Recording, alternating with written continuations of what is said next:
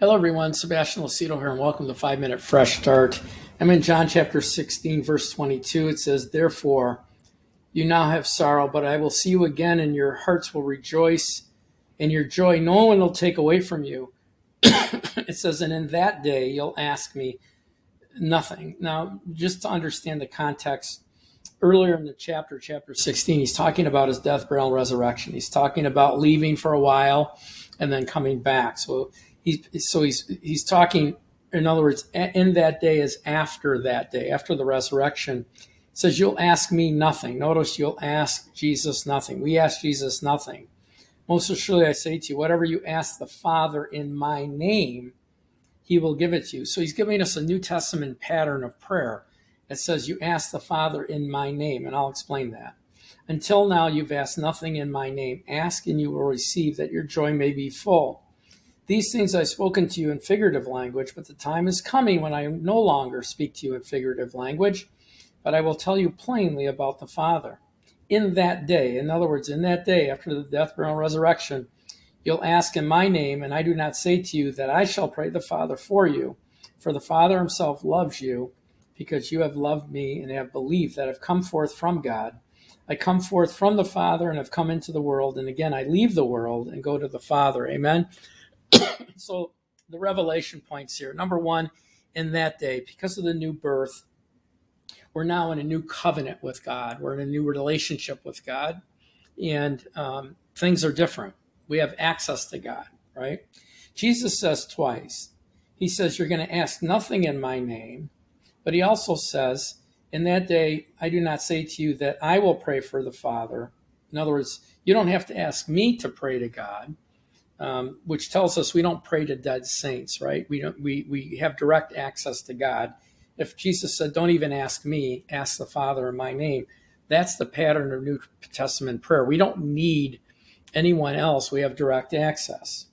He goes on to say that we ask the Father in his name, and that's a type of covenant right ability.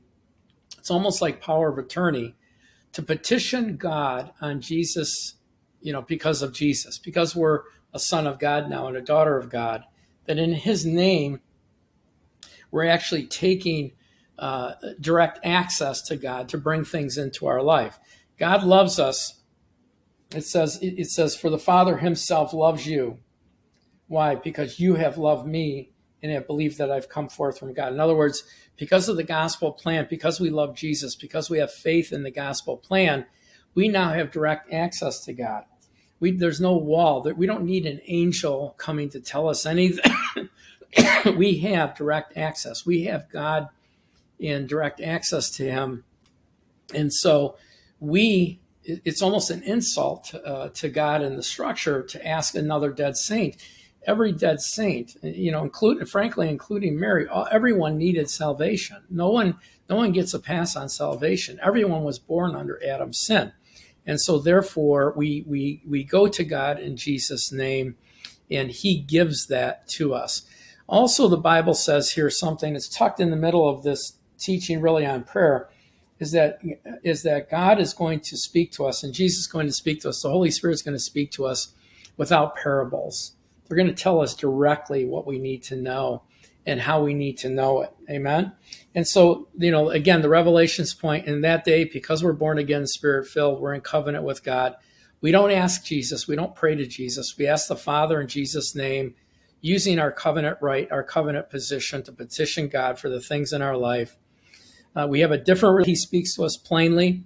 We don't need Jesus every time we go to God. We have direct access. God loves us because we believe in the gospel plan, and certainly don't pray to dead saints. It's a waste of time. I think it's an insult to God. Anyway, that's our message for today. Thank you for watching. Please share this with family and friends. Please pray about becoming a partner with us for $10, $20, $30, $40, $50 a month, something monthly, to help us in our journey to teach the Word of God, as we help you on your journey to know God and his Word. And then please use us. We have other broadcasts, other teachings during the week. Download our phone app and at the Apple App Store. Go to the Google App Store, download our phone app, Watchers of Truth. Just type it in. It's free. You'll have all of our content on that app on your phone. Anyway, God bless you guys and have a great, great, great day. Thanks for watching today.